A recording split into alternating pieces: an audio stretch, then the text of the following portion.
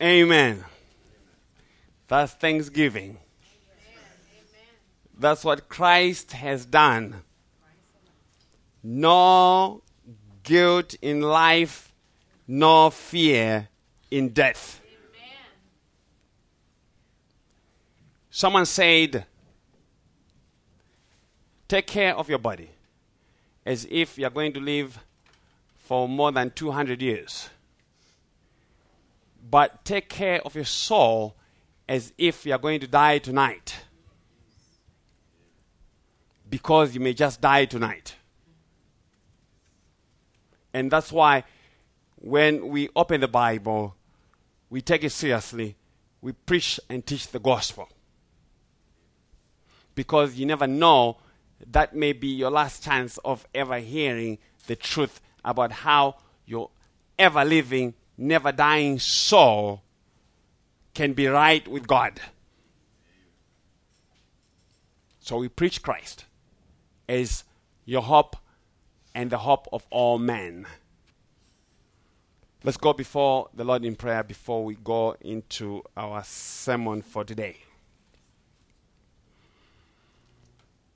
Dear Heavenly Father, Lord, we come before your throne this morning.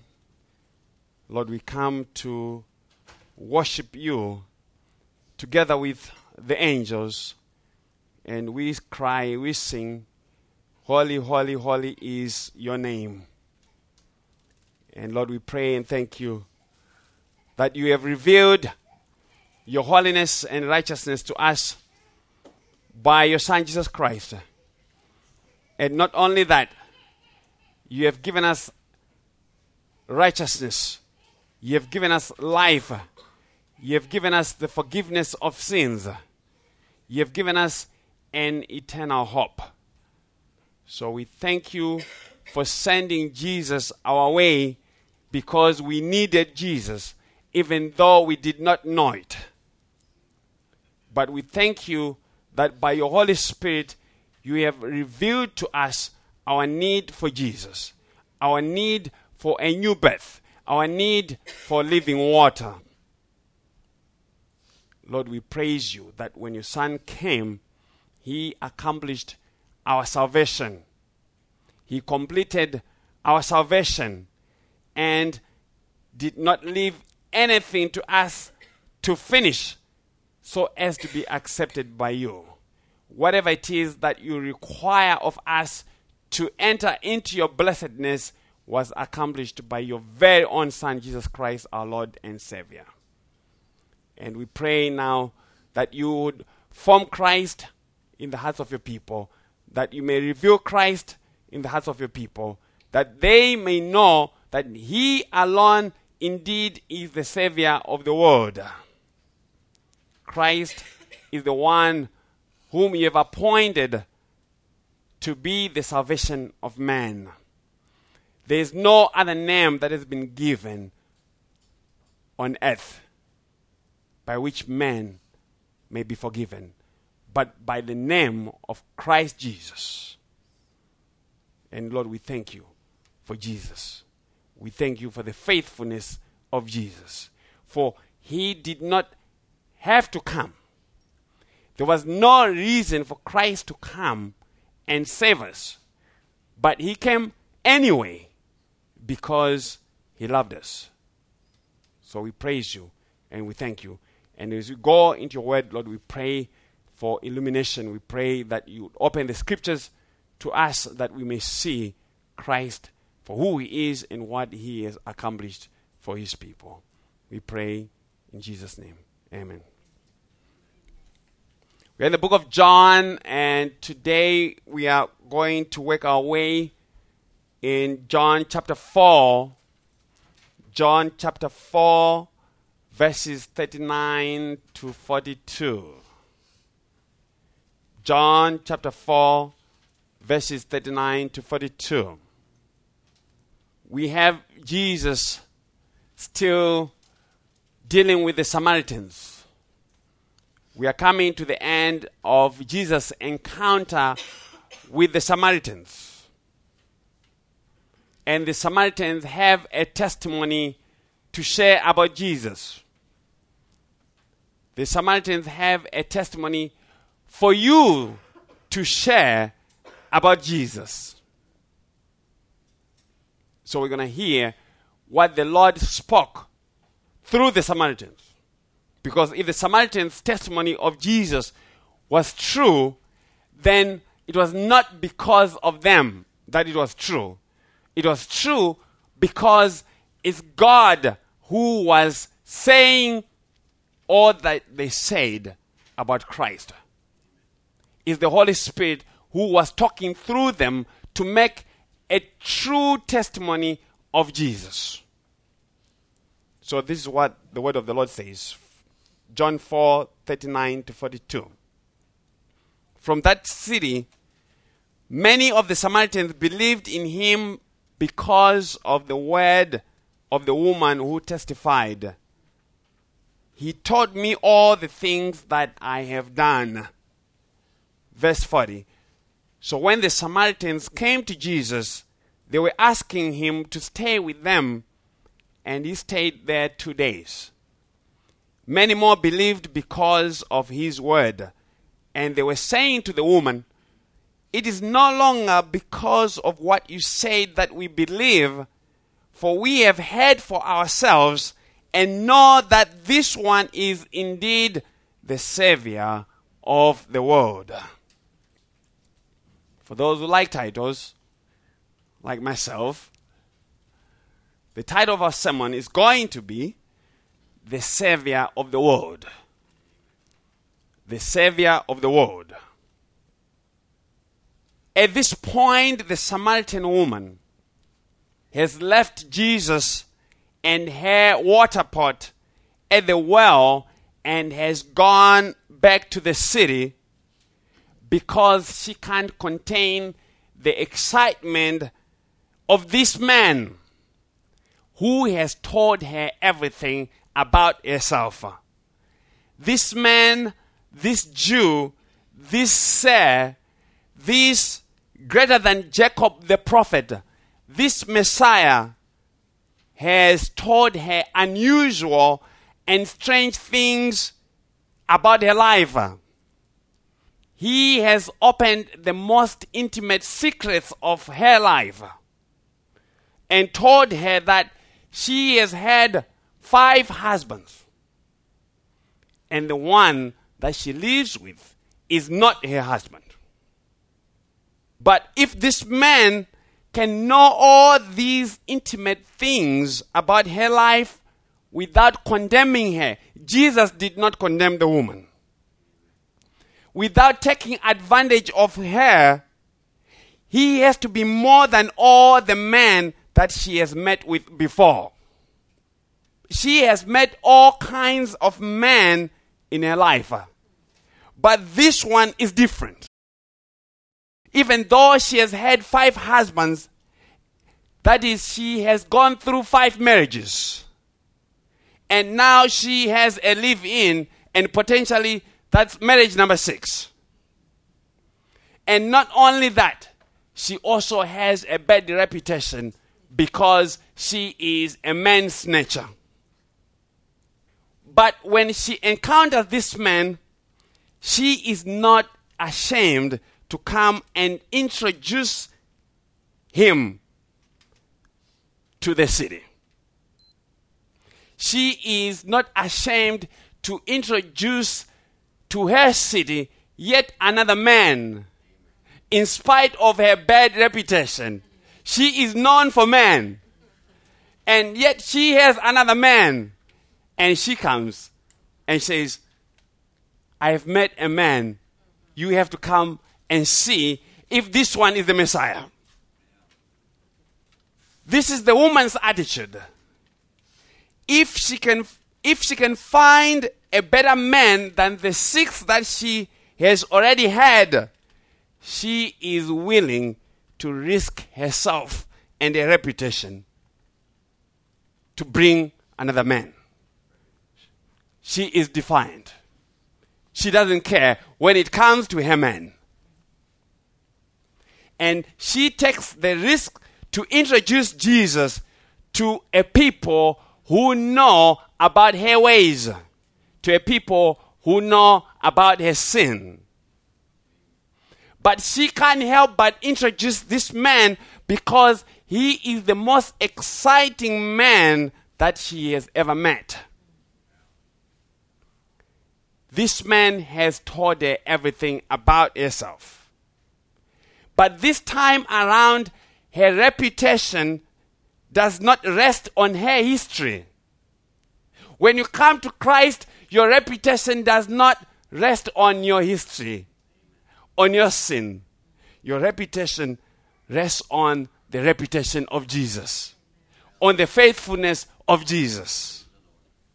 Jesus was not going to let this woman down in spite of her bad reputation. When Jesus told the woman to go call her husband and come back, if you still remember, that's how the Lord got to her. He said to her, go call your husband and come back. And her testimony was, no, sir, I have no husband. And Jesus' testimony to her was, you have spoken truthfully. For you have had 5 husbands, and the one that you have is not your husband. But that statement was said to her to reveal 3 things.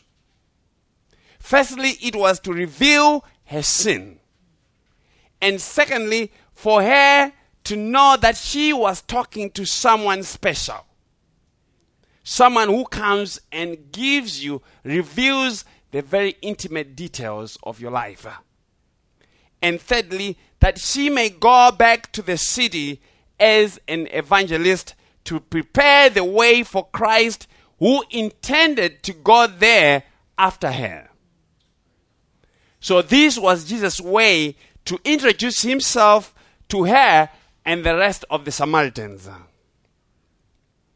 So Jesus was not coming to reveal the woman's secrets just for the sake of it, that he may gossip about it as we are prone to do, but to bring joy to her through the revelation of her sin. Jesus did not condemn the woman because of her sin. At the end of the revelation of her sin, she was excited about Jesus. But none will meet with Jesus and not have their secrets revealed. You cannot meet with Jesus and not have your secrets revealed. That is the first step of your diagnosis. You can't come to Jesus and not know that you are a sinner. If that diagnosis does not happen, then Jesus cannot help you.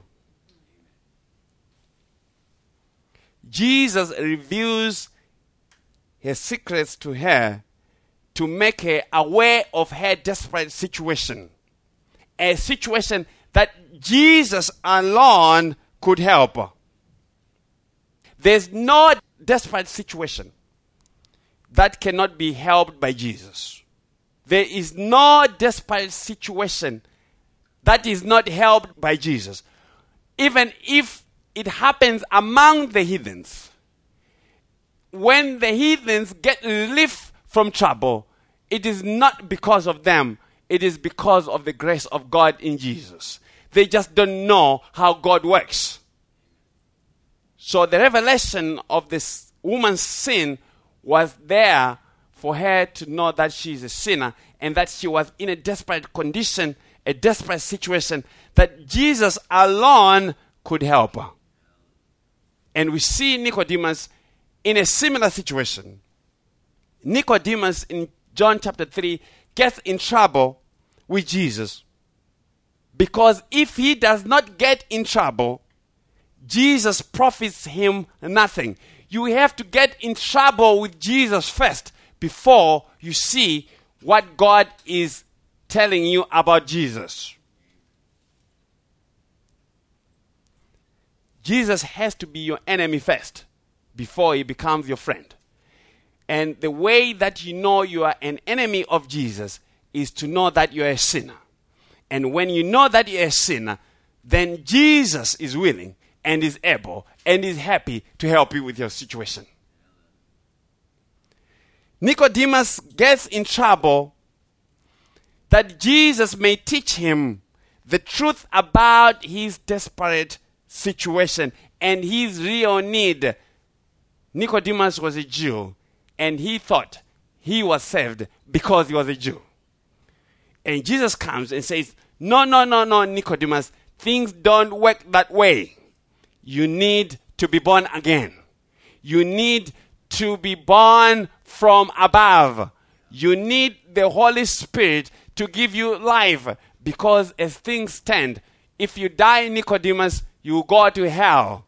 You need the life of the Spirit, and that is not in your power. God has to do it for you. So Nicodemus finds himself in a desperate situation, and the Samaritan woman finds herself with another teaching that put her in a desperate situation. She finds herself looking for a water that could not be put in a bucket. Remember the story. The woman is at the well, and she has come to fetch some water. Jesus shows up, and Jesus begins the conversation and says to the woman, if you knew the gift of God and who it is who is talking to you, you would have asked him for living water. And of course, there begins the confusion. There begins the misunderstanding. The woman is thinking, how can this man, a Jew, talking to a Samaritan woman, be talking about water, the giving of a living water, and yet he does not have a bucket? This is a well that is 100 feet deep. How can this man talk about giving me some water when he doesn't have anything to fetch the water with? So she finds herself in a desperate situation. She has to understand what Jesus is saying. And Jesus is saying, you need to have this water. But you have to talk to me if you have to have the water. And only I can give the water. So the Samaritan woman meets with Jesus, and she is awakened to her need of living water. And she is awakened to the reality that it's only Jesus who can give this living water. So she says to Jesus in John 4:15, Sir, give me this water so I will not be thirsty nor come all the way here to draw. She realizes, as we have taught. And of course, she is speaking more than she understands. But that's exactly what Jesus is teaching us. That's what Jesus was teaching her. That if you continue to do the things that you are doing by yourself, you shall not see life. You can never work enough. You can never fetch enough water. You can't fetch enough water to carry to heaven. You don't have enough buckets to carry enough water because we don't know where heaven is. We don't know how far heaven is. Is it close to the sun? Is it beyond the sun? How do you get there? Do you go through the International Space Station? How do you carry your water to heaven? Jesus says, no, you don't need that bucket. Leave your bucket with me and I'll give you a water that springs from within you. And it springs up to eternal life.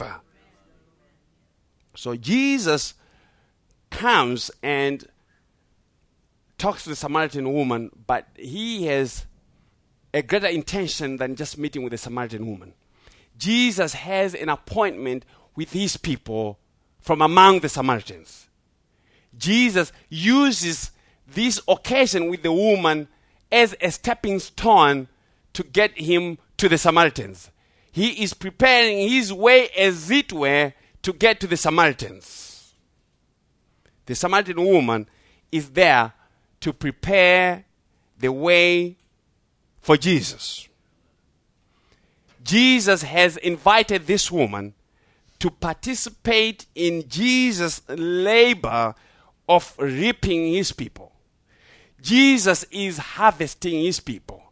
Jesus is calling his people and he is putting them into God's storehouse, and he gives them eternal life. So we hear from the testimony of the woman, this is what happened. Verse 39 of John 4. From that city, many of the Samaritans believed in him because of the word of the woman who testified, "He told me all things that I have done." Apostle John tells us that many of the Samaritans believed in Jesus on account of the testimony of the woman. And we too have our testimonies. Our testimony about Jesus is not that he bought us a nice car or a nice house and end up making that the gospel. That is not the testimony that the woman brought to the Samaritans. The testimony was that Jesus told her about her sin. That's how you know you have a true testimony of Jesus. Jesus tells you about your sin. If your testimony of Jesus is not about him revealing your sin, then you have met the wrong Jesus at the well. When you meet with the Jesus that the Samaritan woman met, he has to reveal your sin to you and all the things that you have done. And of course, he also tells you that it's impossible for you to change your situation by yourself, by your ability, by your strength, by your goodness, by your faithfulness. He alone can do it. And we tell people, they think that when they meet with God, they'll be able to reason their way into heaven. They'll have a list of things that they think are very good. The things that they thought they did that were good. And they are hoping that God was just looking at those things. And they think when they show up before the presence of the Lord, they're going to say, "Oh Lord, get me in because of what I did for you." Jesus says, no. Many will come to me on that day and say, Didn't we do miracles in your name?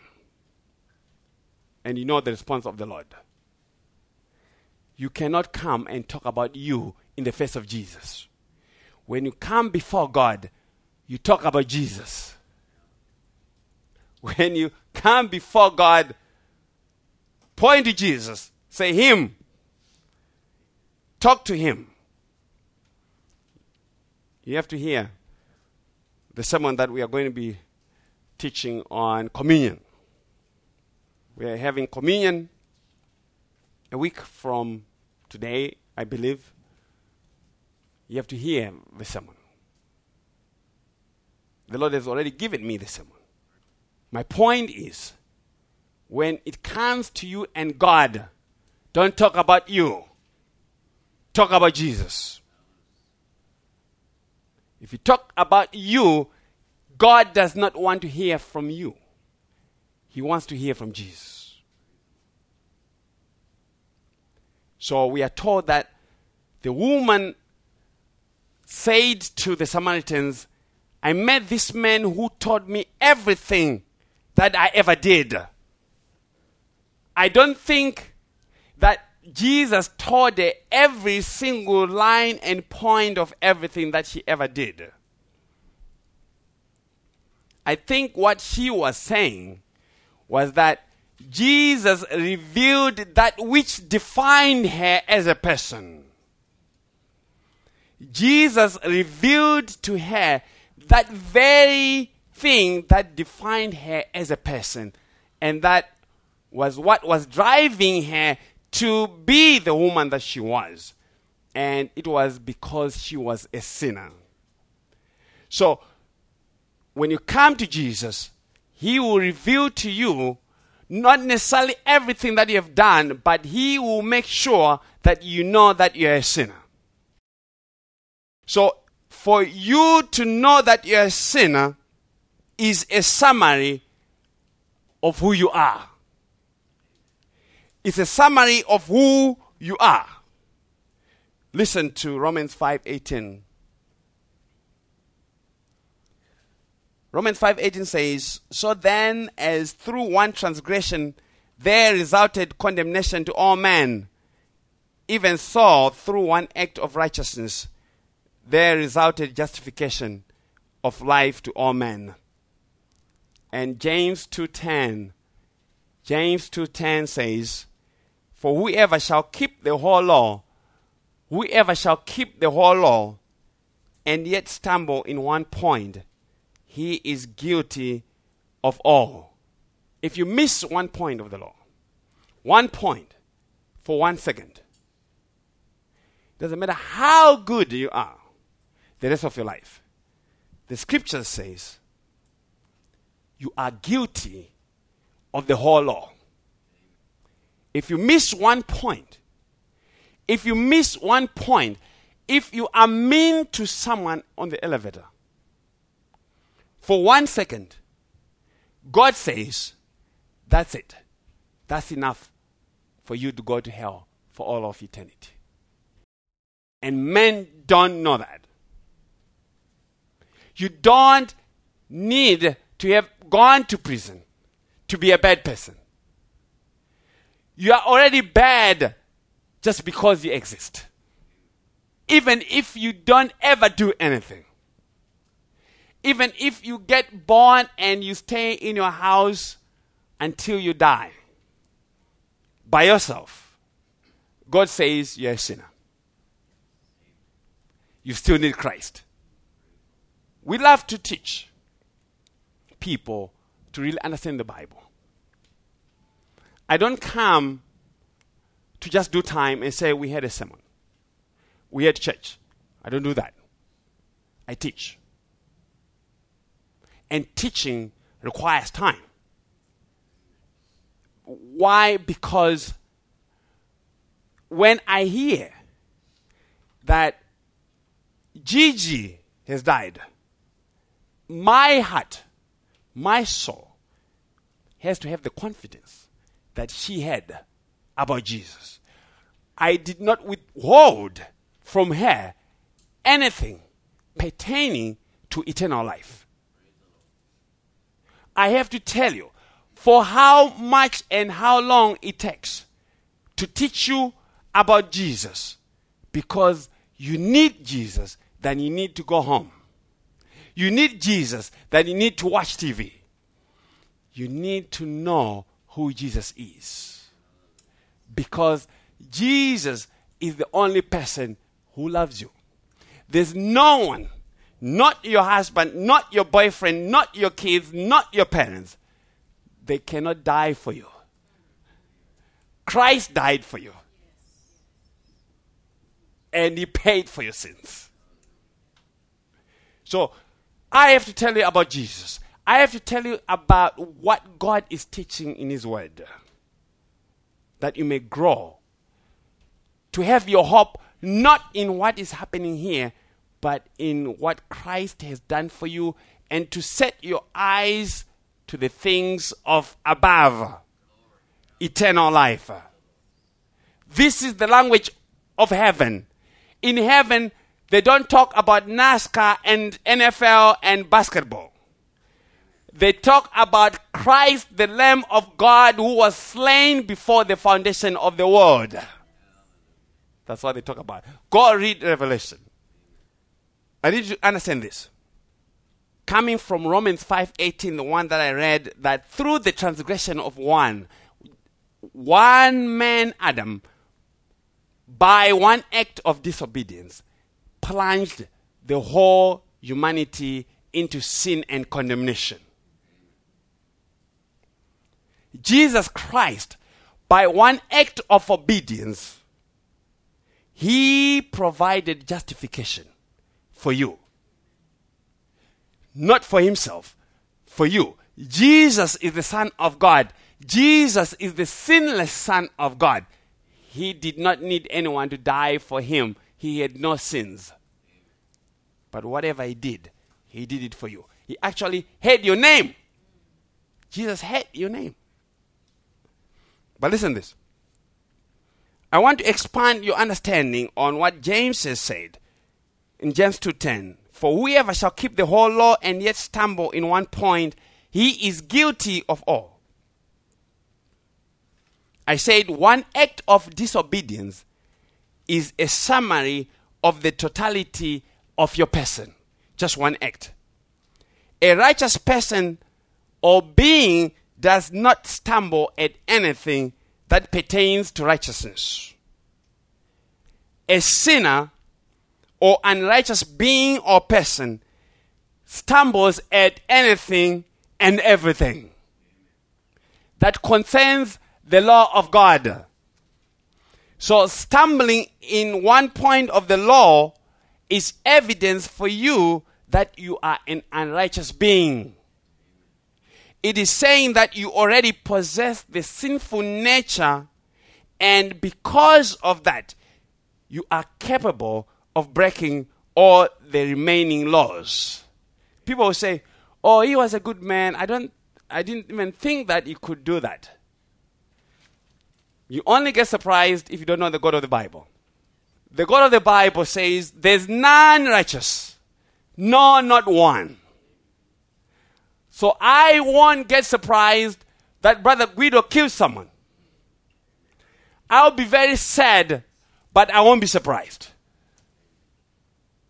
I'll be very sad, but I won't be surprised because it's in his nature to be able to do that. The only thing that is keeping him from killing someone is because God's grace is holding him. The Lord has his hand on him. And if the Lord removes his hand from you, guess what? You are in jail tonight. You go to jail tonight. So stumbling in one point speaks to the totality of your nature as a sinful being. It speaks to your corruption because the sinless does not stumble at any point of the law. They obey the whole law perfectly. And Jesus, because of his one act of obedience, he honored the whole law for you. He honored the whole law for you. And the reason why you die and the reason why you are in trouble is because you have failed to honor the holy law of God. You can't honor the holy law of God by your tithes and offerings. You can't honor the holy law of God by your attendance at church, by your singing in the church, by feeding the poor. It doesn't work like that. The law of God is a righteous law, and it can only be honored by one who is righteous like Jesus. Adam, our father Adam, did not plunge the whole human race into condemnation by stealing or selling liquor without a license, breaking and entering, or not paying his taxes. Adam plunged all of humanity into sin and condemnation by one seemingly simple act of disobedience. Just eating a fruit from a tree. Just going to the farm out there and eating an apple. Just one. And God says, that's enough. You are condemned for all of eternity. As simple as that. As simple as that. That's how simple it is for you to sin and to fall into eternal judgment. There's something that we need to understand also.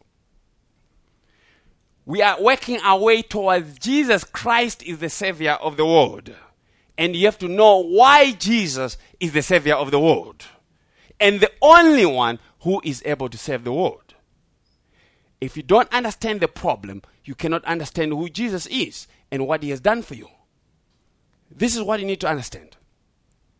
Righteousness is a quality, is an attribute of God alone and not of creatures. Only God is intrinsically righteous in his makeup as God. And God does not have to do anything to be righteous. God is righteous whether he does something or not. He does all things because he is righteous. And we as creatures do not naturally possess righteousness.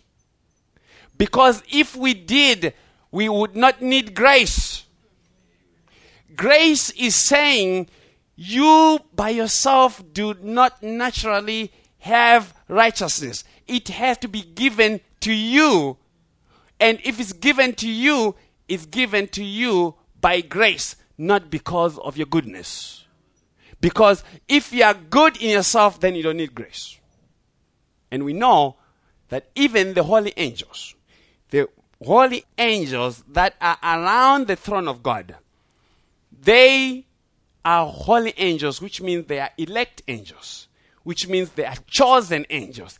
They are not there because they were good in themselves. They are only there by the grace of God in Jesus Christ.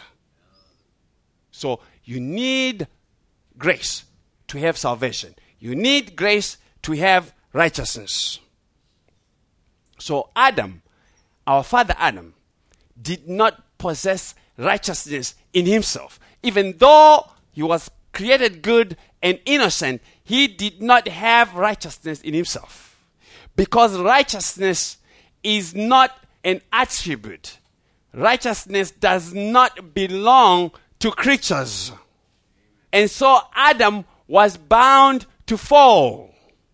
Adam was bound to fall, and all creatures left to themselves are bound to fall. The devil was created perfect. But when God left him to himself, what happened? The devil fell. The devil fell because even as one of the highest angels, he still did not have righteousness of his own. And this is why you need Jesus, whose righteousness is in himself. Jesus has righteousness that is intrinsic to him. It is who he is. The righteousness of Jesus does not rust. It does not fade away. It does not increase or decrease. Yourself, you have good days and bad days. Jesus does not have good days and bad days. The righteousness of God does not go up and down.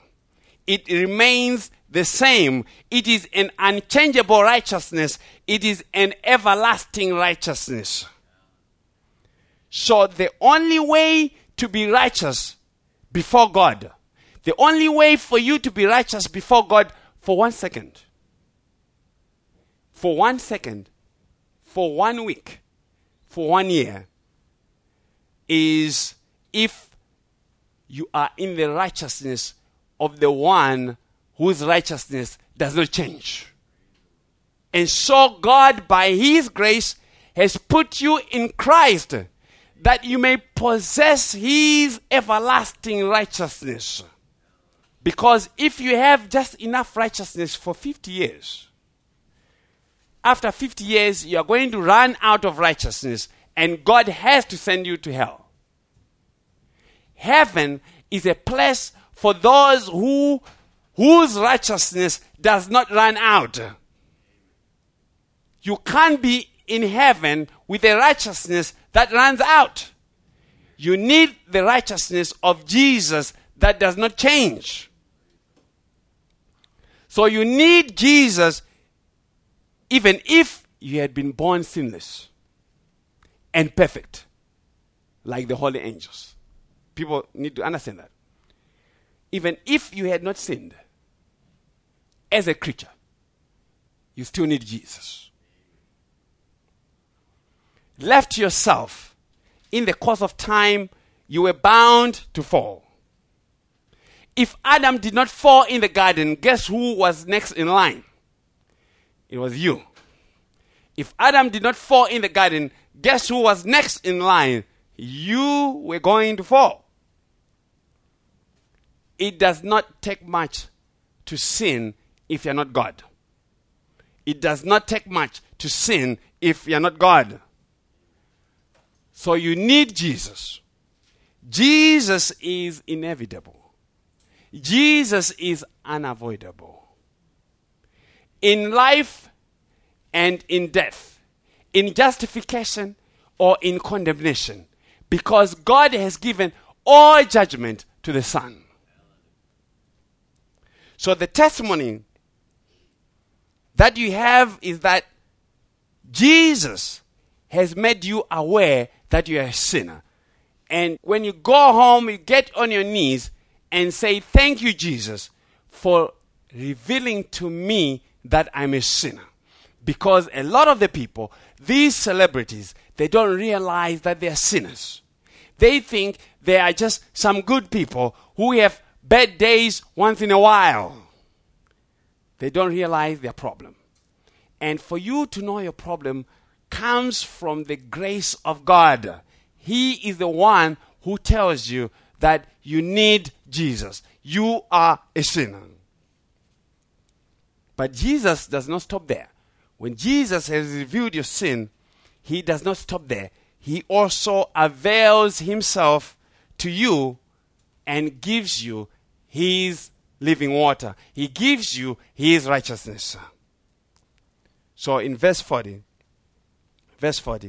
so when the Samaritans came to Jesus, they were asking him to stay with them, and he stayed there 2 days.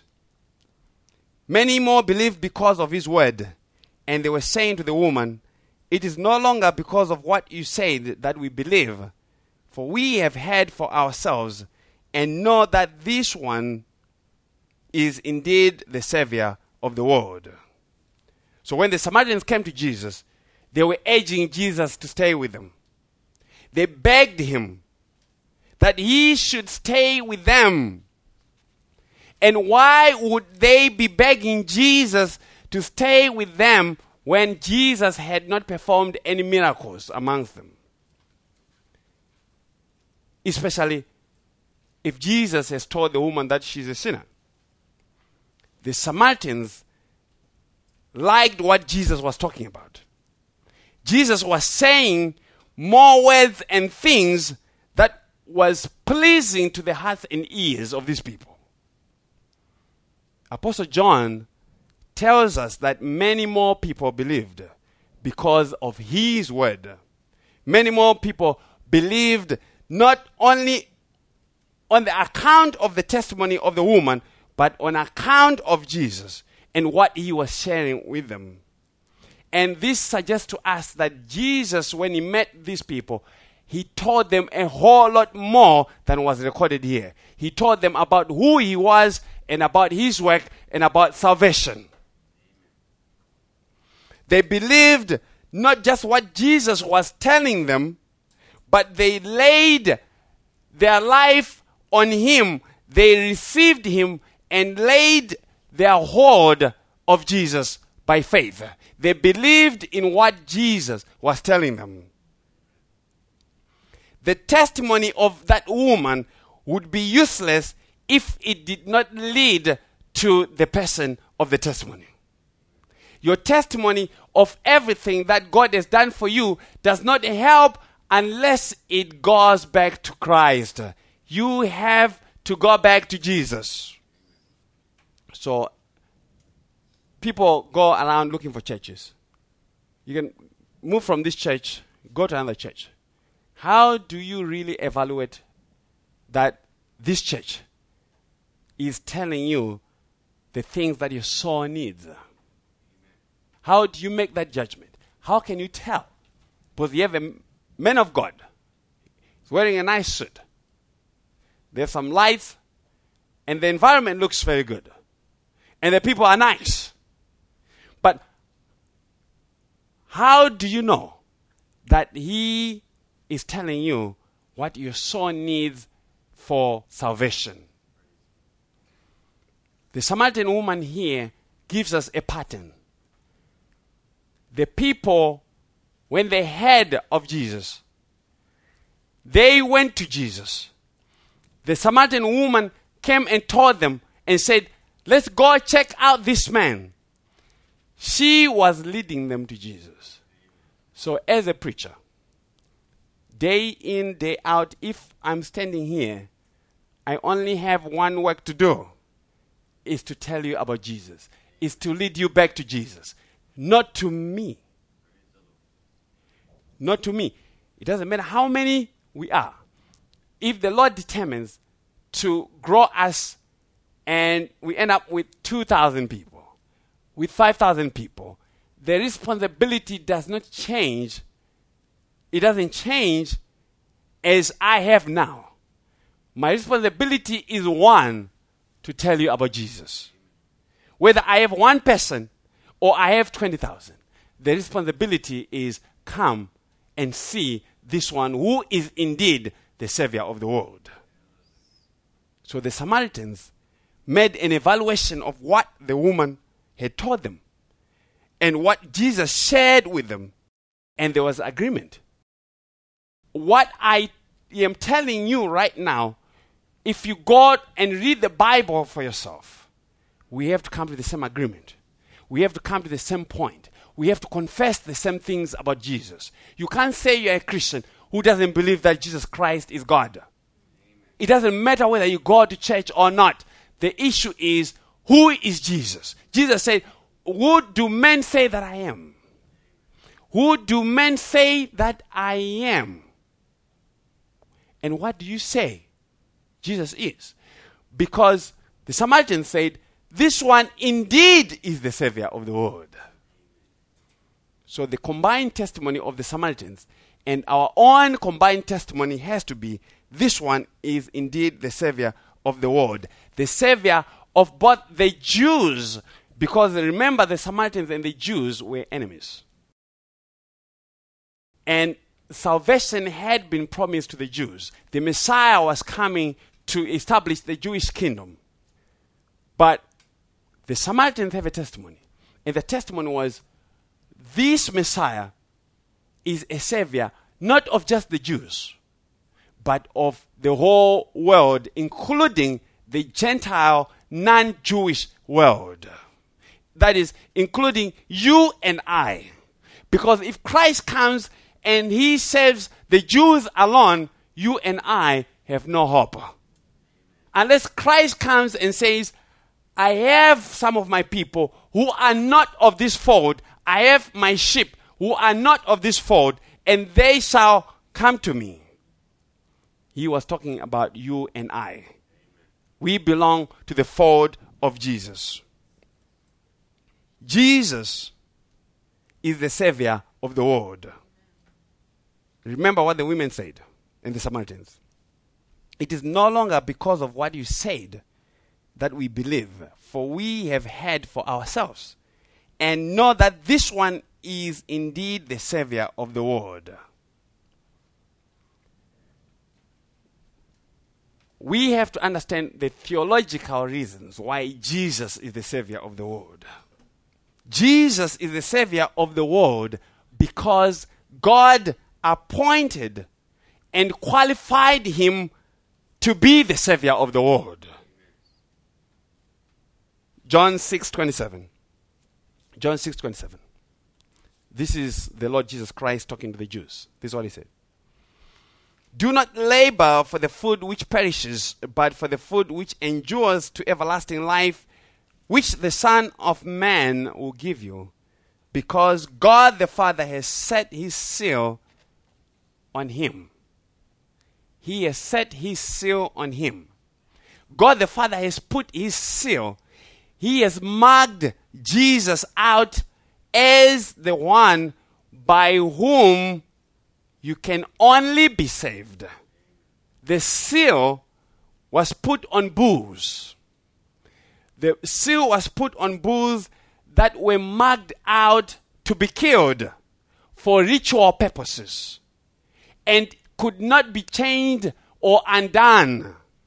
Once a bull was marked out to be killed for a ritual ceremony, it could not be reversed. And this was a practice in Egypt and all the surrounding pagan nations at this time. And even in my own culture, we still have this practice because we give the family name to the bull. And we perform some rituals. And once the bull has been given the last name of the family, that bull cannot be used for anything else. It cannot be used as a beast of burden. It can't be pulling anything. It's just there to carry the family name. It's been marked out for that purpose. And Jesus has this seal from God that he is marked out for the purpose of being your Savior. That is the function, that is the purpose for which Christ was revealed for you. And nobody else has been qualified by God to do such a work. And so in Acts 4:12, Apostle Peter would say, and there is salvation in any other, for there is no other name under heaven given among men by which we must be saved. You need to be saved by someone who has a name that God has given them, that he recognizes. And his name is Jesus. Jesus is the name of God. It is the name that is above all names. That at the name of Jesus, every knee shall bow, and every tongue shall confess that Jesus is Lord, to the glory of God the Father. Jesus is God. And the name of Jesus says, do you know what the name of Jesus means? It means God is salvation. That's what Jesus means. God is salvation. That is saying Jesus is God. And there's only one name that God has given by which you can be saved. That is saying Jesus is the only mediator between you and God. When God is about to strike you with this wrath and judgment, if he sees Jesus, he stops. If God is about to send you to hell, there's only one who stands between hell and you. There's only one. There's only one who stands between hell. It's Christ Jesus. If Jesus is gone, hell is waiting. Jesus is the one that God has appointed. Jesus is the one who has enough power to keep hell away from you. Because hell every day is trying to suck you in. Because every time that you sin, it's hell that is trying to invite you in. And Jesus says, no, she belongs to me. He belongs to me. I died for her. Jesus is the one that God has appointed. Jesus is the only one whose work is accepted by God. And your peace with God, your acceptance by God is only in Jesus. Your peace and acceptance by God is not in you being good today and then bad tomorrow and say, I'm sorry, and then being good another half hour and bad the next hour and then say, I'm sorry. It doesn't work like that. Your acceptance and peace with God only comes from Jesus. He is the one that God has appointed as your peace. You are at war with God. You have always been at war with God. You need one who comes and says, peace. One that can hold God and yourself. Jesus Christ is the one, the God-man, who can talk to God. And God listens to him. And he can talk to you. And you have to listen to Jesus. But when we say Jesus is the Savior of the world, we are not saying Jesus is going to save everyone. We are not saying people who hate Jesus are going to be saved. We are not saying people who don't believe in the gospel are going to be saved. No. You can't be saved if you don't believe in Jesus. You can't be saved if you do not believe in the gospel. You can't be saved. You have to believe in Jesus. And the world needs a savior. The world needs a savior. Everything that is in the world needs salvation because it is dying and decaying. It is decaying because anything that does not possess the righteousness of Christ has to decay. And it has to die. The world and everything in it needs salvation because of the sin of man. Even our water, our air is polluted. It needs salvation. We do not have a Midas touch when it comes to righteousness. We have a Midas touch when it comes to unrighteousness. And as I teach, the sin of man is not a bad accident that could have been prevented with some good or moral lessons to Adam. God would have put a fence there, but it would only lasted a few weeks. You know, the children of men, they'll find a way to get in. The problem with Adam was not because the devil showed up and beguiled him. Because remember, God also used to show up in the garden. The problem with Adam was that he was of the dust. Adam was a man and a creature. And creatures are bound to change. They are bound to fall. They are bound to sin. Even if it's a beautiful flower. If I buy you some roses, you only water them for a week. And afterwards, they start to wither. So we as creatures, no matter how beautiful we look, we are bound to sin because that's what we do. That's what we are. Our nature allows us to sin. Adam and Eve and the angels were created good. They were created without sin in them. I'm going to teach this because you may never hear it from other people. I like to teach that you may know why Christ is your only hope. Because next week, I have a whole lot more things to say. Adam and Eve and the angels were created good. That is, they were created without sin in them. However, they were created with a nature that made them susceptible to sin. The fallen angels sinned because their nature allows for change. It allows them to change and become unrighteous. Adam sinned because his nature could also change. Adam was not created with the nature of diamond. I'm going to give you an illustration. Diamond is a girl's best friend.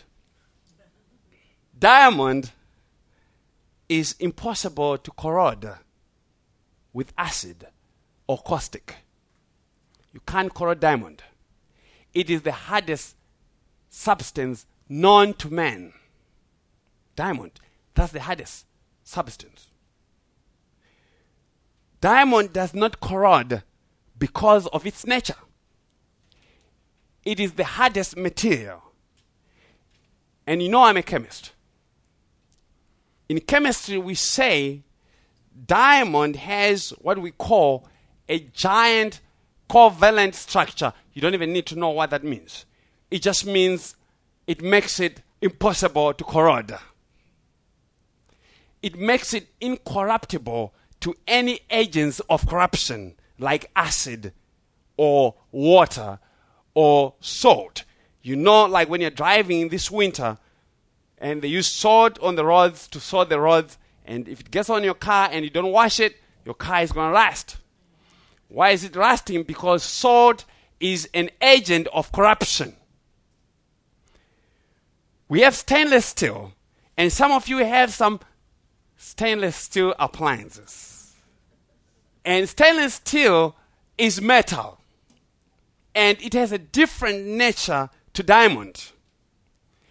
The atoms and electrons are arranged differently from diamond.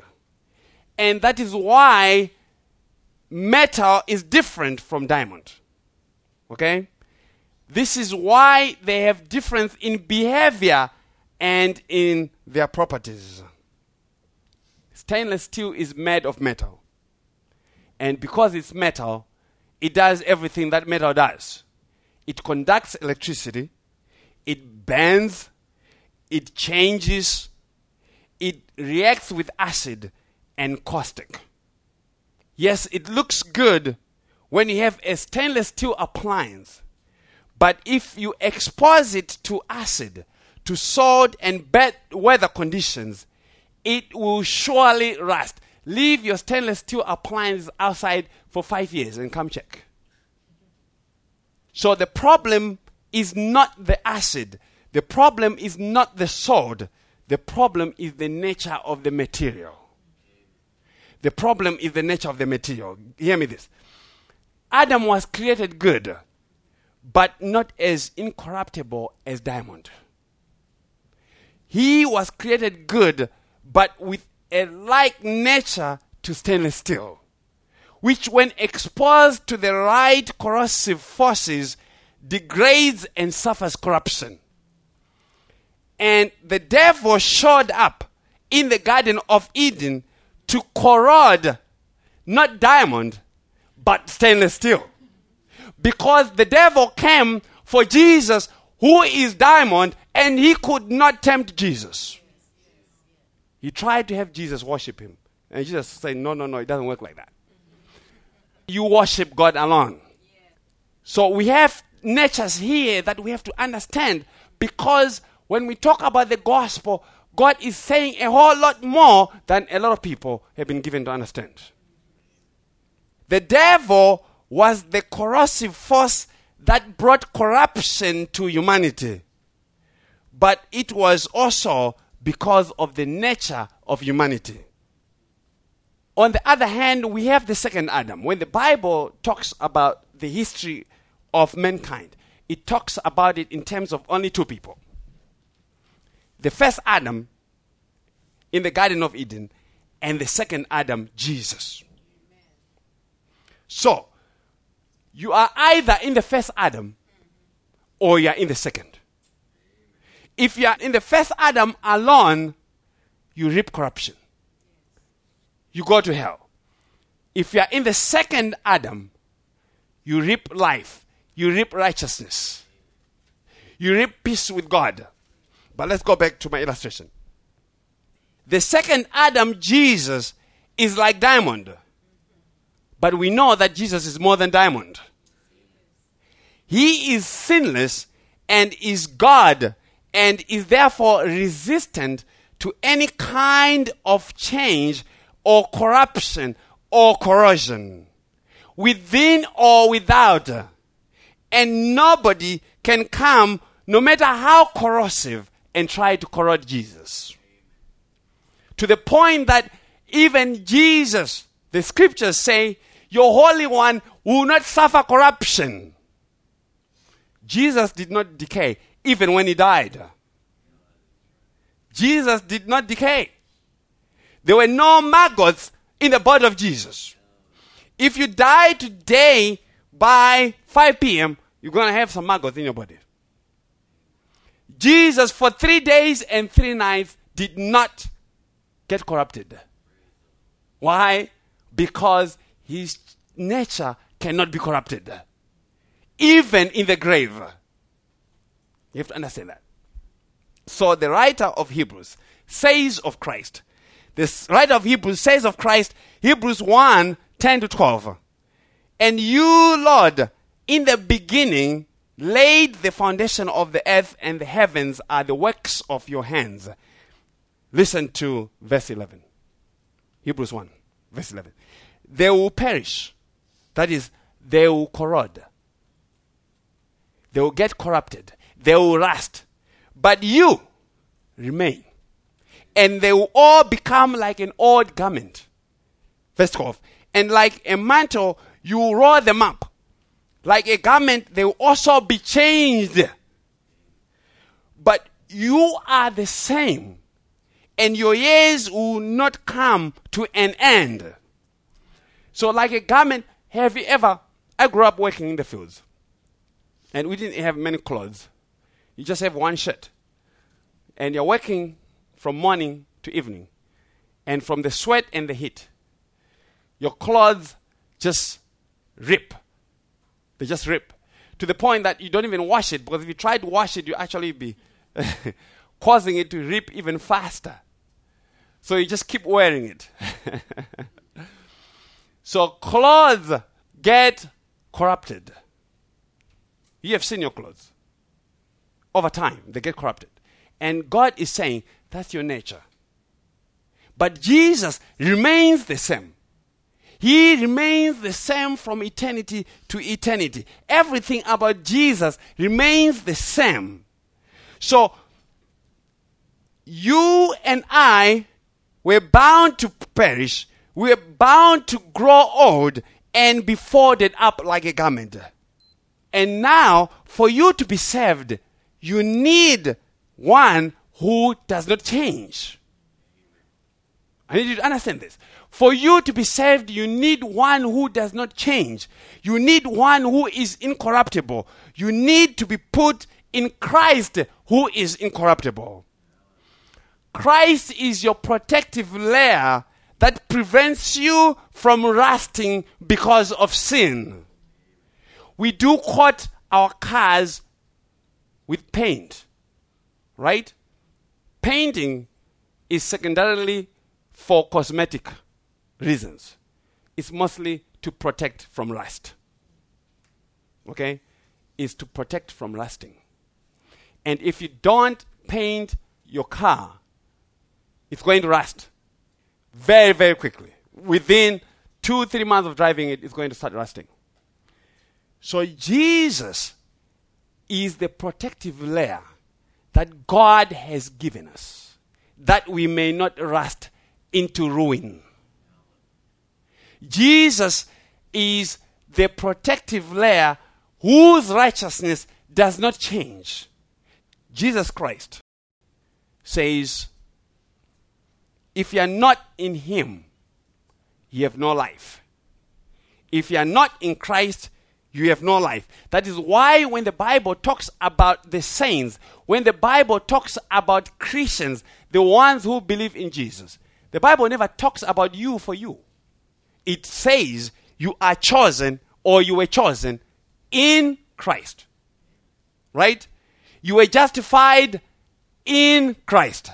You were saved in Christ. You were sanctified in Christ. You always have to be in Christ, or else you will rust and perish. You have to be put in Christ because he alone has the righteousness that can save you from corruption and ruin. And this is why he is the Savior of the world. He alone possesses the power to save you. He alone is able to keep you from stumbling and to present you faultless with exceeding joy before God. The world needs a Savior. We're getting close. But if this is my last sermon, and that's how I approach my sermons, I always approach my sermon as the last one. So I can never give you 20-minute sermon. I have to tell you about Jesus. The world needs a Savior because the world cannot stand on its own. The world, both the physical and the spiritual, needs a Savior because it does not possess life in itself. It needs a Savior because left to its own devices, it is opposed to the nature and righteousness of God. And as I said, if God would leave you today by yourself, before 5 p.m., you would have left Jesus. You won't be a Christian. If God leaves you by yourself, before 5 p.m., you won't be a Christian anymore. But God has put you in Christ, and He will make sure that you will never leave Christ. No matter what happens to you, no matter what comes to you, no matter how this life gets hard, you will never leave Christ. Because Christ does not change. And once God has put you in Christ, it doesn't matter. You may struggle, but you can never be removed from Christ. Okay? So your will is not enough to make you understand your need of Christ. Your will is not enough. Your reason is not enough. If at all, it is your will and your reason that has you in trouble. It's your will that gets you in trouble with God. It's your will that drives you to sin. It's your will that drives you to run away from God. Your will and mine are infested. They are infested with unrighteousness. They are infested with sin. They are infested with dead men's bonds. That's the language of Jesus. So you want to come to Jesus and get the righteousness that is not infested with anything, the righteousness that is not tainted with anything. The Lord Jesus Christ taught us in this book of John, in John chapter 4, that left to yourself, you are like the Samaritan woman. Left to yourself, you will be seeking satisfaction in the wrong things. The Samaritan woman was seeking satisfaction in man. Man was her thing. And we have our own things that are different from hers. But for her, man was her thing. And as I have said before, Sister Sarah Samaritan, I gave her name, was going to husband number 6, number 7, number 8, number 10. If Jesus had not showed up. But Jesus shows up, husband number 7. And he's the perfect one. 7 is a number of completion. It's a number of perfection.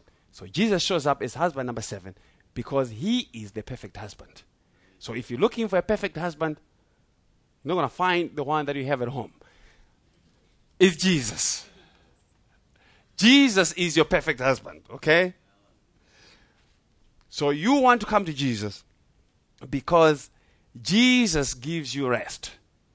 Jesus is the one who gives rest. The Samaritan woman could not rest. She had to continue to come to the well.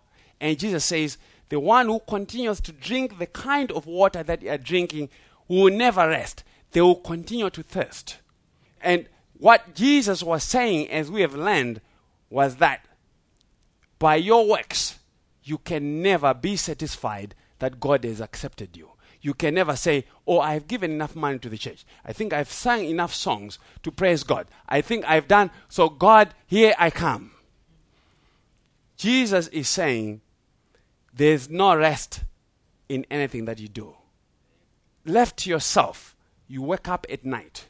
Oh, this is going to get worse the older you get. Because you're thinking, I'm dying. And you're looking at what you've done. Did I? Oh, wow. So what am I going to do now? Okay.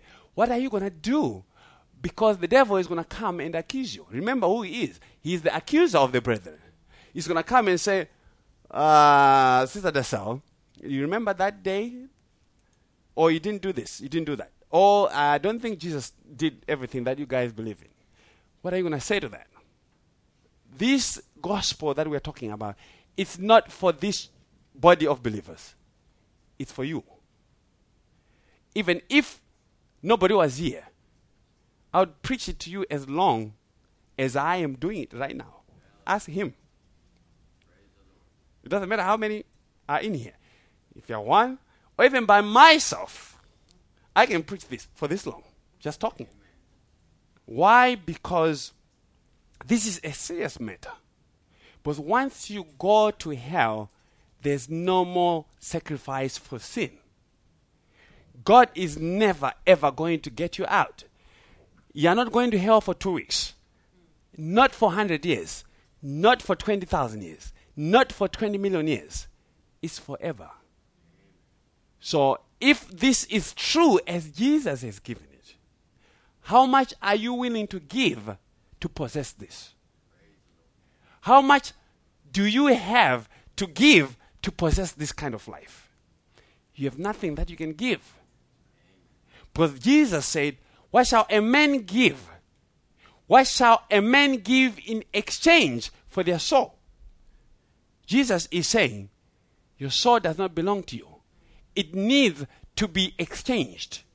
So what are you giving? How much money do you have to exchange? Are you exchanging your house? Are you exchanging your car for life? Jesus says, even the whole world, even if the whole world belonged to you, you had the title deeds to the world. Jesus says, you couldn't give the world to God for your soul not to go to hell.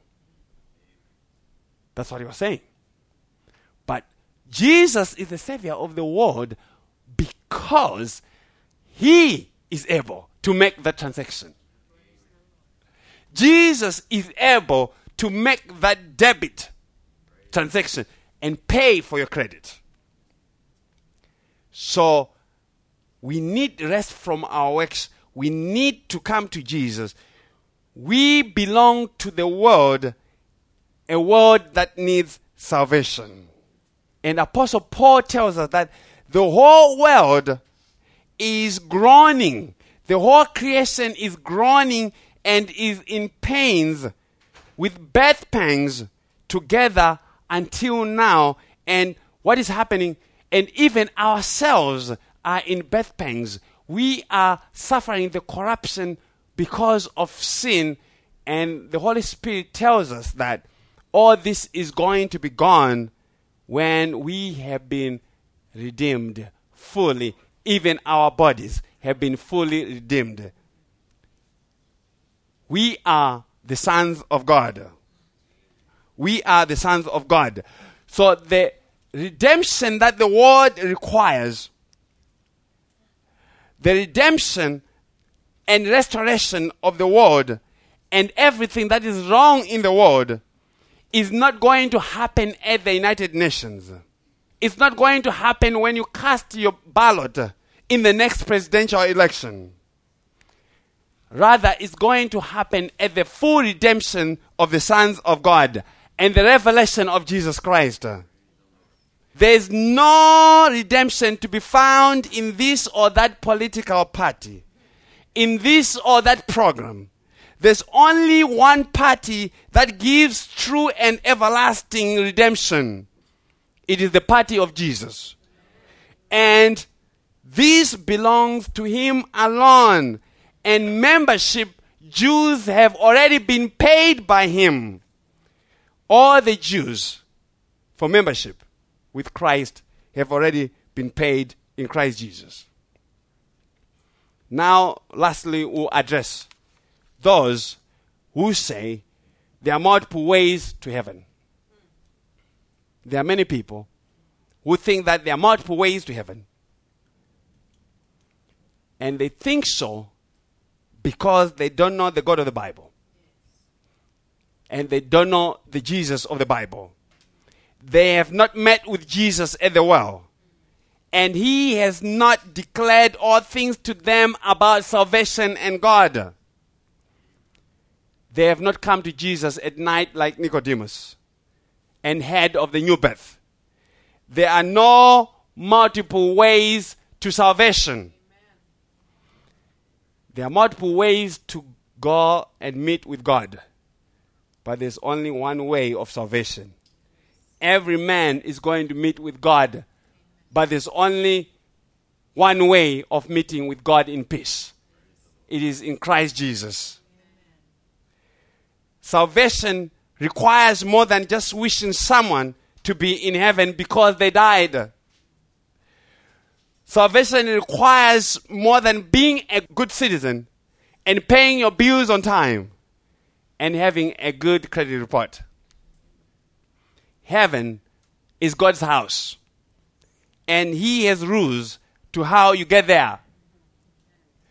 I say, or you say, some of you, in your houses, you say, no shoes in my house. Don't get your shoes on my carpet. And yet you're a sinner. And yet a sinner. You want to keep your house clean. And you think God doesn't have a carpet that he needs to keep clean? God says to sinners, no sinners in my house.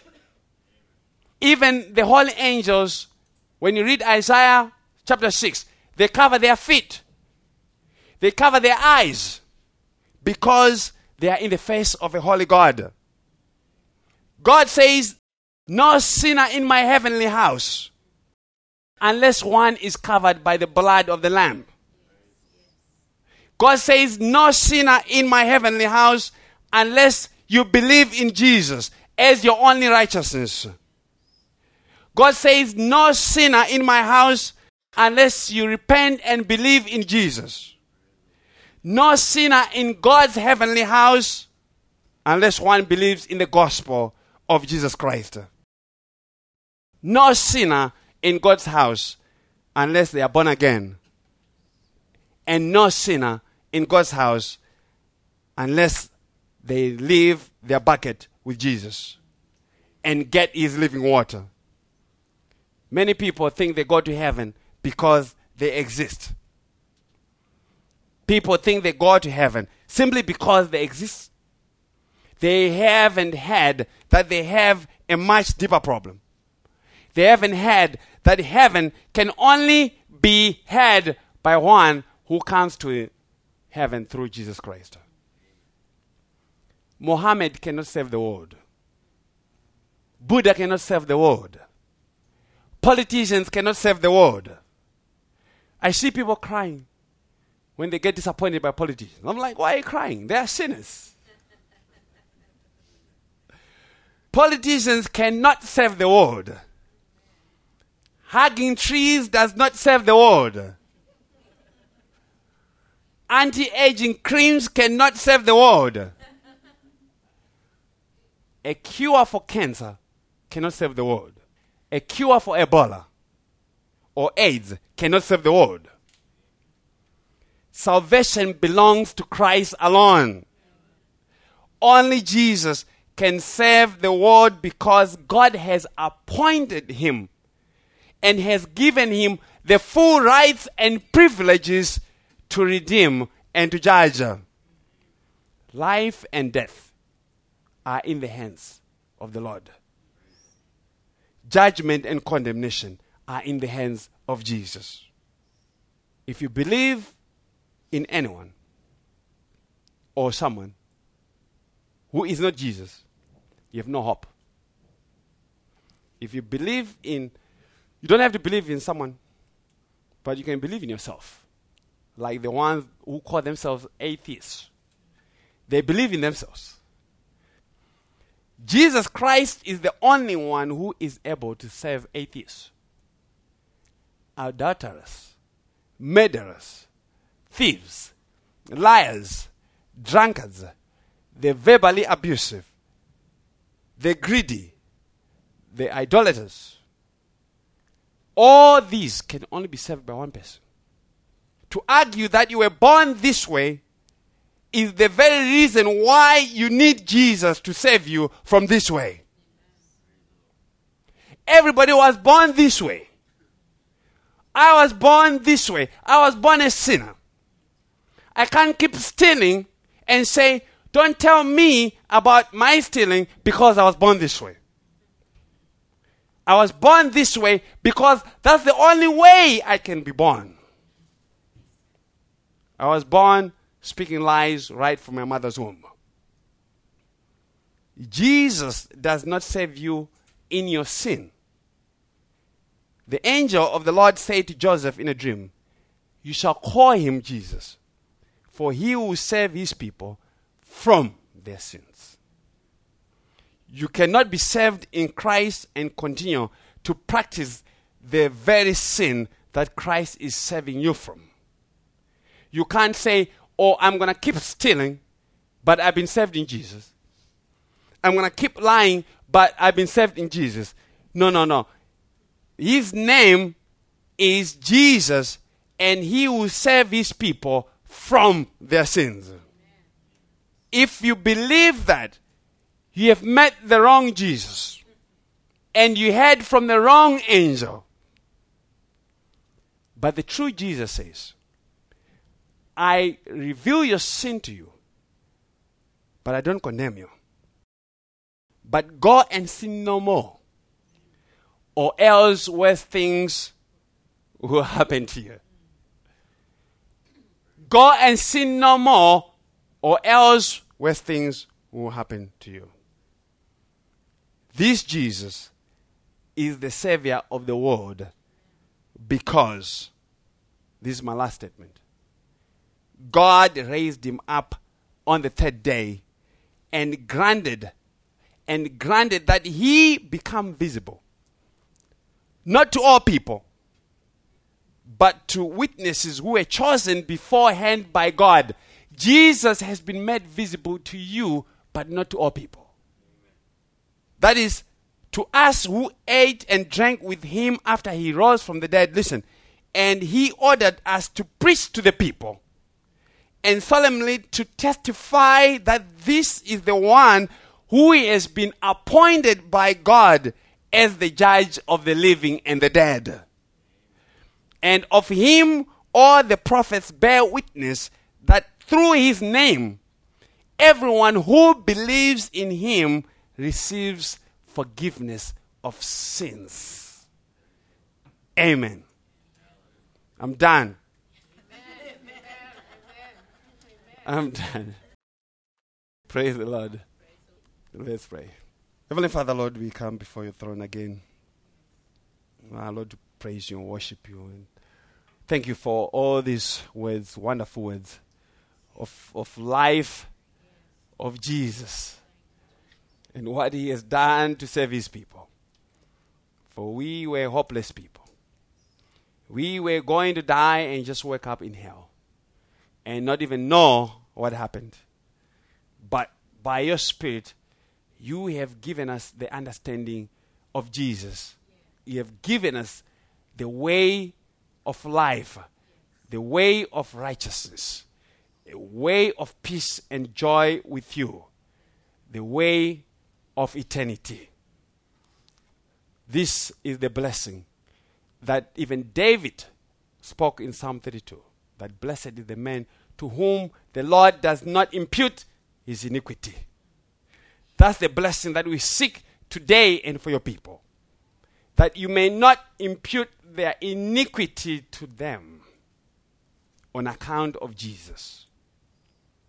Lord, we pray and thank you for your people that you've gathered here today. We know each and every one came by your doing. They came to hear that Jesus Christ is indeed the Savior of the world. And as they go out, Lord, may you be with them. May you guide them and protect them for the sake of Christ and bring them to yourself. For without Christ, they are hopeless. We pray in Jesus' name. Amen.